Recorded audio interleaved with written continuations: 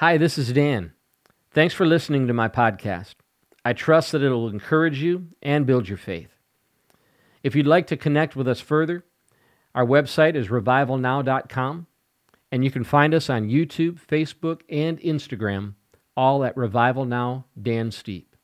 We have the Revival Now app that you can download at your Play Store, and if you use Roku, you can find us on Creo TV. Enjoy the podcast and share it with a friend.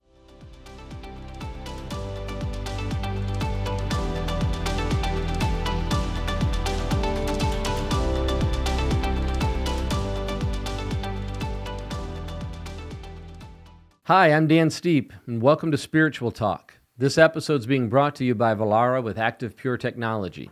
If you'd like to know how to get an FDA-approved, NASA-used technology in your home, business, or car that reduces 99% of airborne and surface pathogens, including mold, fungus, bacteria, including staph, and viruses, including SARS-CoV-2, email info4vollara@gmail.com. Thanks for joining me on this episode. We're going to take some time and look into communion, Holy Communion, and the significance of it for our lives.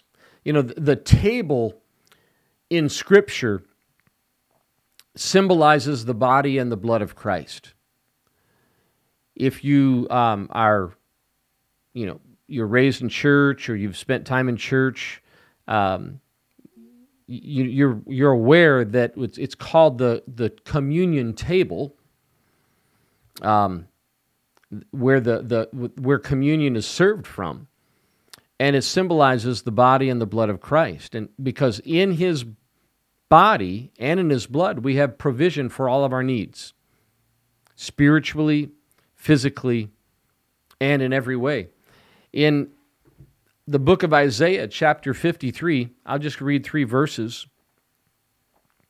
Beginning in verse 4, Isaiah 53:4, "Surely He has borne our griefs and carried our sorrows, yet we esteemed Him stricken, smitten by God, and afflicted. He was wounded for our transgressions, He was bruised for our iniquities. The chastisement of our peace was upon Him, and by His stripes we are healed. All we like sheep have gone astray. We have turned every one to his own way, and the Lord has laid on Him the iniquity of us all." Communion, the table of the Lord, represents the body and the blood of Christ and all that He purchased for us through His supreme sacrifice. So for this episode, I want to look at 3 portrayals of the table in Scripture. The first one comes from Exodus chapter 12, verses 1 through 14. Exodus chapter 12, verses 1 through 14. "While the Israelites were still in the land of Egypt, the Lord gave the following instructions to Moses and Aaron. From now on, this month will be the first month of the year for you. Announce to the whole community of Israel that on the 10th day of this month, each family must choose a lamb or a young goat for a sacrifice, 1 animal for each household. If a family is too small to eat a whole animal, let him share with another family in the neighborhood. Divide the animal according to the size of each family and how much they can eat. The animal you select must be a 1-year-old male, either a sheep or goat, with no defects. Take special care of this chosen animal until the evening of the 14th day of this month. Then the whole assembly of the community of Israel must slaughter their lamb or young goat at twilight. They're to take some blood and smear it on the sides and top of the door frames of the houses where they eat the animal. That night they must roast the meat over a fire and eat it along with bitter salad greens and bread made without yeast. Do not eat any of the meat raw or boiled in water. The whole animal, including the head, legs, and internal organs, must be roasted over a fire. Do not leave any of it until the next morning. Burn whatever is not eaten before morning. These are your instructions for eating this meal. Be fully dressed, wear your sandals, and carry your walking stick in your hand. Eat the meal with urgency, for this is the Lord's Passover. On that night I will pass through the land of Egypt and strike down every firstborn son and firstborn male animal of the land of Egypt. I will execute judgment against all the gods of Egypt, for I am the Lord. Sorry about that. For I am the Lord. But the blood of your doorposts will serve as a sign marking the houses where you are staying. When I see the blood, I will pass over you. This plague of death will not touch you when I strike the land of Egypt. This is a day to remember. Each year, from generation to generation, you must celebrate it as a special festival to the Lord. This is the law for all time. So we have in this passage of Scripture in the book of Exodus, the first Passover meal. This was when God was delivering Israel from Egypt. You have to understand that the implications of this first Passover meal is it was a blood of a lamb. And that is, Jesus Christ was called the Lamb of God. And his body was broken and his blood was shed for you and I. This was the night before, the last night they were there. They're getting ready to leave, so he wanted them to be dressed and their sandals on, everything in hand to make this hasty retreat. This is, the Passover meal is a type or a shadow of the Lord's Supper. They were looking forward. The cross and the resurrection had not yet happened. This was before Jesus. So they were in a position where they were looking forward toward the cross. We're in a position where we look back at the cross and the resurrection of Christ, and we remember everything that Christ has done for us. So this is the first table portrayed in Scripture. Just like for you and I, we're delivered from sin, the bondage of sin, through the shed blood of Jesus Christ and his broken body. And Israel was redeemed from the bondage of slavery. And it was commemorated through this first Passover meal with the specific instructions that they're given on how to handle and how to prepare and how to eat this first Passover meal from the Passover lamb. The second table in Scripture that we're going to look at, we're going to fast forward to the Gospel of Luke, chapter 22, verses 14 through 20. The Scripture reads in Luke chapter 22, verses 14 through 20, "When the time came, Jesus and the apostles sat down together at the table, and Jesus said, 'I've been very eager to eat this Passover meal with you before my suffering begins. For I tell you now that I won't eat this meal again until its meaning is fulfilled in the kingdom of God.'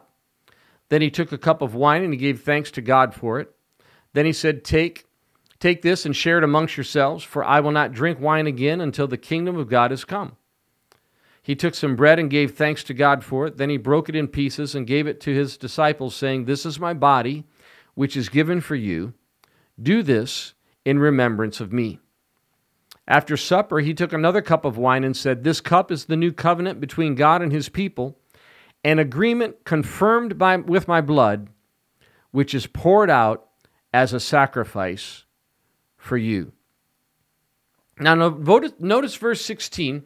Jesus said, "I won't eat this meal again until its meaning is fulfilled in the kingdom of God." You see, he was, again, foreshadowing to his followers. The Bible does a lot with foreshadowing, giving types of what is to come.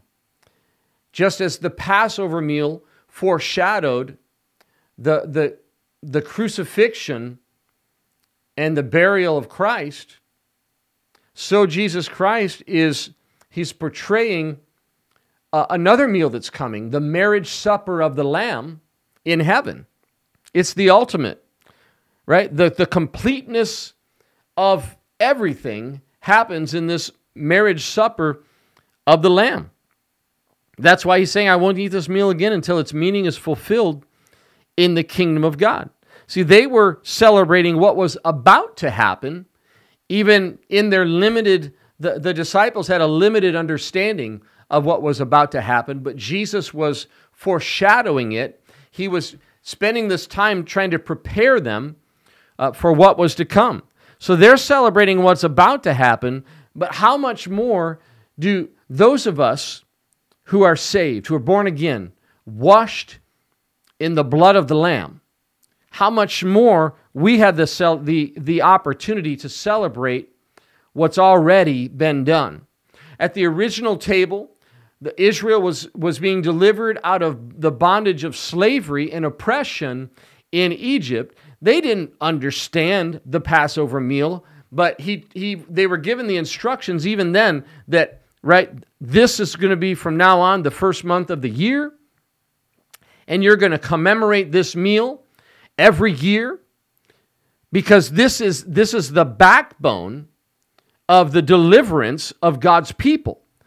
So you saw with the original Passover meal and even with the 12 disciples, with Jesus here in the Gospel of Luke, they were celebrating what was going to happen. But that's why believers should take Holy Communion more seriously, because we know what happened. When we accept Jesus Christ as our Savior, we're taught the price that He paid and what exactly that bought for us. You see, we use the word salvation. It's a scriptural word. The word salvation is used in the Hebrew in the Old Testament and in the Greek in the New Testament, and it literally means deliverance. And there's a time when God's people were being pursued, and God said, stand still and see the salvation of the Lord. What was the salvation? He was getting ready to deliver them from their oppressors who were chasing them and threatening to overtake them. So salvation, it means salvation in terms of eternal life, like most of us think, but it means deliverance. It literally means healing and freedom. That's what Jesus purchased for us at Calvary through His broken body and His shed blood and the subsequent resurrection to new life, giving victory over sin and death and sickness and everything. We read from Isaiah chapter 53, He took all of those things from us and for us upon Himself and overcame them through His death, burial, and resurrection. That's why communion, Holy Communion, has such great significance. It's not something that should be entered into lightly and just done as just a ritual or some religious thing that's done Sunday after Sunday in church. We're celebrating what has been done. And when you have a glimpse and an understanding of actually what Jesus purchased for you at Calvary, then you want to not come to the table of communion somberly and like in some kind of long face, and you want to run to the table and partake in this supernatural meal called Holy Communion or the Lord's Supper. The Bible says in Romans chapter 8, verse 11, that the Spirit of Him who raised Jesus from the dead dwells in you. That's powerful. It's profound. That means if you're walking in a personal relationship with Jesus Christ, you have resurrection power on the inside of you, whether you realize it or not. It says, He who raised Christ from the dead, this is Romans chapter 8, verse 11, will also give life to your mortal bodies through His Spirit who dwells in you. Hallelujah. Now, in the Old Testament, they were covered by the blood. They had an Old Testament system of animal sacrifice, and their sins were covered through the blood of the animal that was sacrificed. That was how they made atonement for their sins. In the New Testament, it's completely different. And this is why the table is so significant. The body and the blood of Christ and what it purchased for us. In the New Testament, you don't have to go back and sacrifice animals year after year to have your sins covered. Jesus said on the cross, when he gave his last breath, he said, "It is finished." He purchased it for us. He gave his life for the sins of the past, present, and the future. He gave his life not only for people who were alive when he lived, but for you and I who live today. It's finished. It's done away with. We use the word remit. He gave a remittance for our sins. Wiped the slate clean. No trace, no record of it. The Bible says that he cast those things into the sea of forgetfulness, and that he removes our sin as far from the east is from the west, which basically never ends. So God sees you washed in the blood, not covered in the blood, but washed clean in the blood.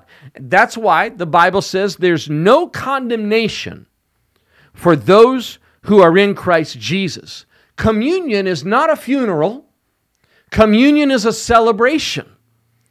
Communion is many things. I want to share with you what communion is from this passage of Scripture in 1 Corinthians chapter 11, verses 23 through 26. 1 Corinthians chapter 11, verses 23 through 26.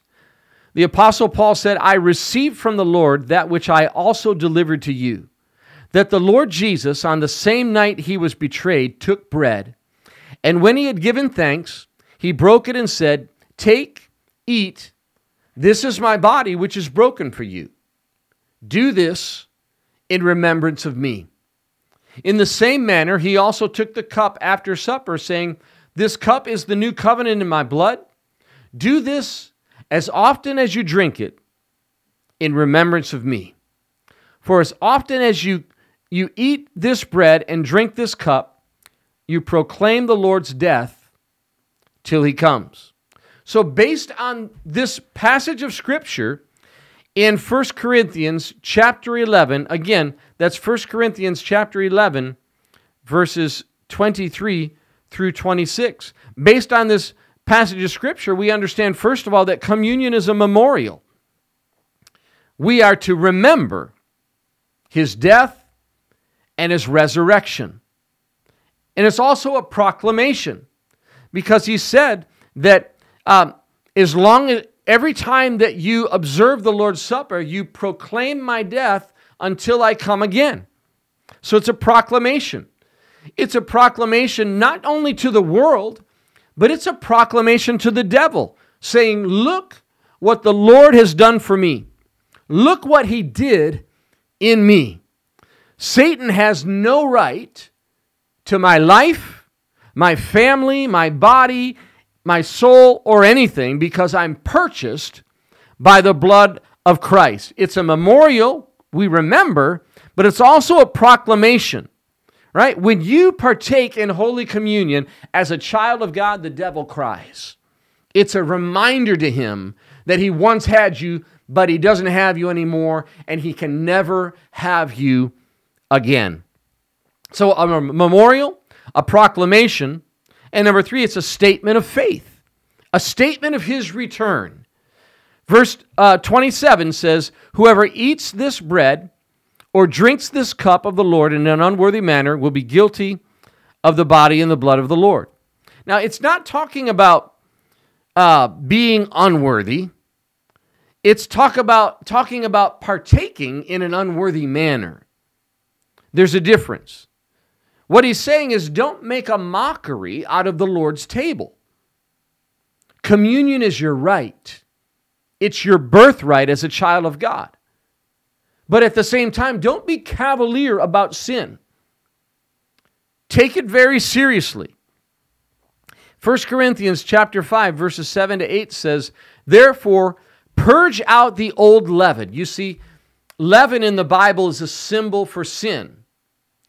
And that's why Holy Communion is taken with unleavened bread. The sin purged out. So again, 1 Corinthians chapter 5, verses 7 through 8. Purge out the old leaven that you may be a new lump. When we participate in the Lord's Supper, we're remembering that we're not the old. We are the new. He says that you may be a new lump since you are truly unleavened. For indeed Christ our Passover was sacrificed for us. Therefore, let us keep the feast, not with old leaven, right? Don't keep the feast from an old life of sin, nor with the leaven of malice and wickedness, but with the unleavened bread of sincerity and truth. So run to the table. It's not a funeral. The table is for you. God not only loves you, He likes you. And for some listening to this, that's a revelation in and of itself. We're told in Ephesians chapter 1, verse 6, that by His grace He made us accepted in the beloved. That means He prepares a table for me. Just like the psalmist said, in the presence of my enemies. We're encouraged from Scripture to taste and see that the Lord is good. He's a good, good Father. The table is not just for saints. The table is for prodigals. Like the story of the prodigal son in Luke 15. In that story, there were two brothers, but only one brother actually knew his sinful condition. And it was the prodigal son who had gone and wasted his money partying and living it up. But he returned to the father and he recognized his sinful condition. And what did the father do? Looked for him from the house, saw him coming, ran to him, threw his arms around him, put the ring on his finger, killed the fatted calf as a celebration for him coming home. Only one brother knew his condition.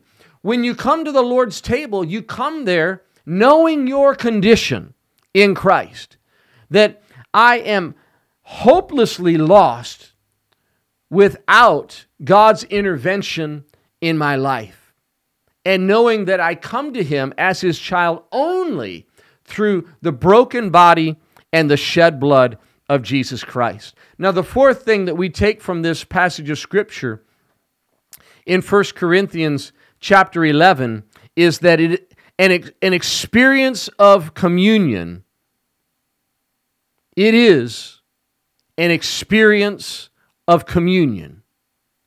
In other words, it's a fellowship with Him.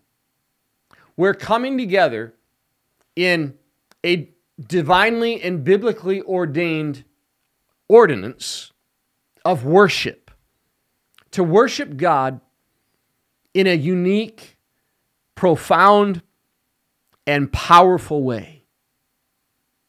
It is not just a ritual. It is holy communion, fellowship, coming together with Him, because just one moment in His presence will change your life forever. Hallelujah. I hope that this is helping you. You're getting some encouragement from this teaching. Let's look at the third and final table. It's found in Revelation chapter 19, verses 1 through 9. Revelation chapter 19, verses 1 through 9. After this, I heard what sounded like a vast crowd in heaven shouting, "Praise the Lord! Salvation and glory and power belong to our God. His judgments are true and just. He has punished the great prostitute who corrupted the earth with her immorality. He has avenged the murder of His servants." And again their voices rang out, "Praise the Lord! The smoke from that city ascends forever and ever." Then the 24 elders and the 4 living beings fell down and worshiped God who was sitting on the throne. They cried out, "Amen! Praise the Lord. And from the throne came a voice that said, Praise our God, all his servants, all who fear him, from the least to the greatest. Then I heard again what sounded like the shout of a vast crowd, or the roar of mighty ocean waves, or the crash of loud thunder. Praise the Lord, for the Lord our God, the Almighty, reigns.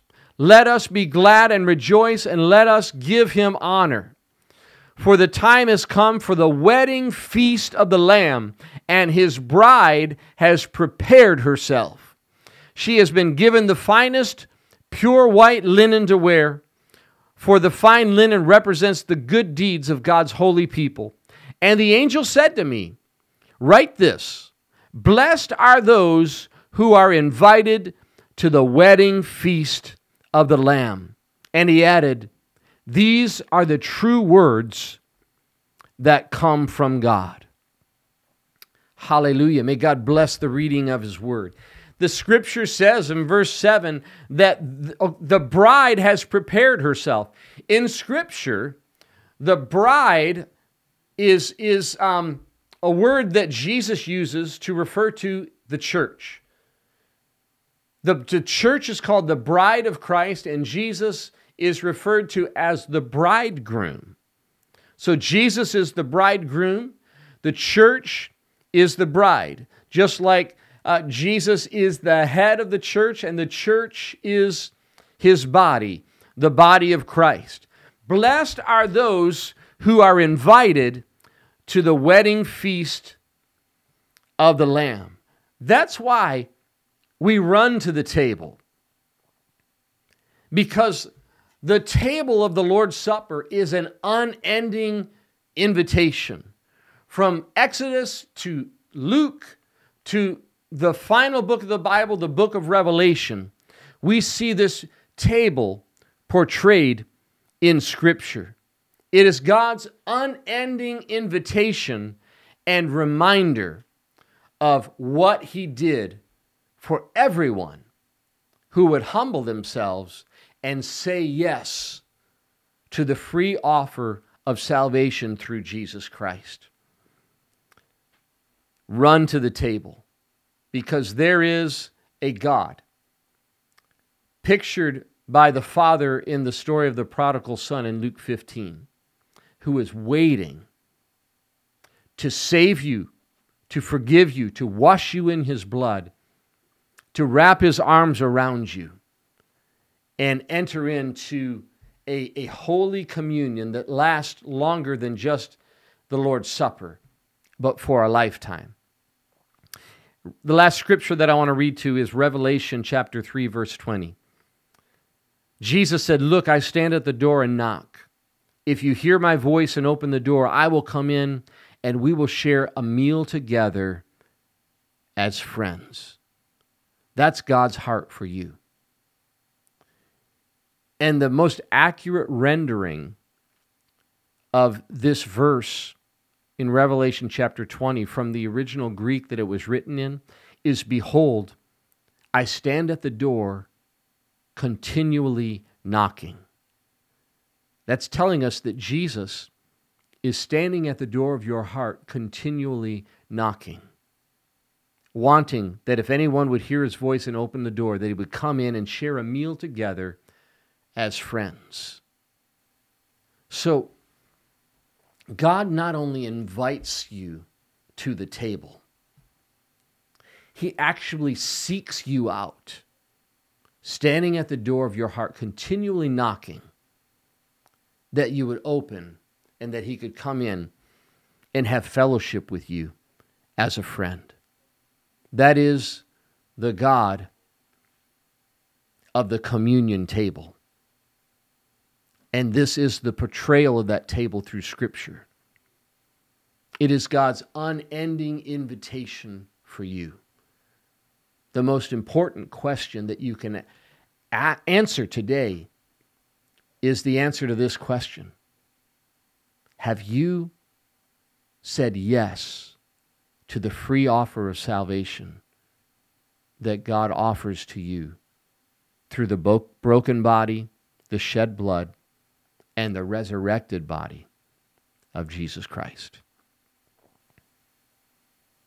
If you died today, do you know for sure that you would spend eternity with Jesus in heaven? If your answer to that question is anything other than a resounding yes, I'm going to offer a prayer for you, a simple prayer of salvation. And if you'll repeat this prayer out loud after me,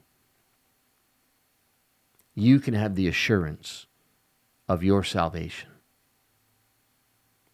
Would you pray this prayer with me?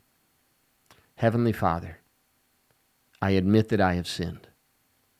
I believe Jesus died for my sins and rose from the grave to give me victory over sin and death. I confess my sinfulness. I repent. Please forgive me of my sin. Come into my heart and make me a new person. In Jesus' name, amen. Amen. If you prayed that prayer together with me, welcome to the family of God. You're my newest brother or sister in Christ. And if you prayed that prayer, please go to my website at revivalnow.com. Just go to revivalnow.com. And on the front page of the website, there's a big red button that says, I just got saved. Click that button, and it'll take you to a place where you can do a couple of things. First thing you can do is you can view some video resources that I prepared for you to help you get started in your Christian life. And then, if you'll fill out your contact information, I'll make a threefold promise to you. You won't show up, your information won't show up on a mailing list. You won't be solicited, emailed, called, anything like that. Number two, I'll pray for you by name because now I'm going to know who you are. And number three, I want to send some resources to you that'll help you get started in your Christian life. So just go to revivalnow.com, click I just got saved, and follow the prompts from there. And thank you for doing that. Thank you for joining together with me for this episode. I trust that it has been encouraging and helpful for you. Remember that this episode has a sponsor. It's Vollara with Active Pure Technology. If you'd like to know how you can get an FDA-approved, NASA-used technology in your house, business, or car, it reduces 99% of airborne and surface pathogens, including mold, fungus, bacteria, including staph, and viruses, including SARS-CoV-2. Email info@gmail.com. Thanks for joining me on the episode. Tune back in for more episodes as we're releasing a new episode every week. And until then, be blessed in Jesus' name.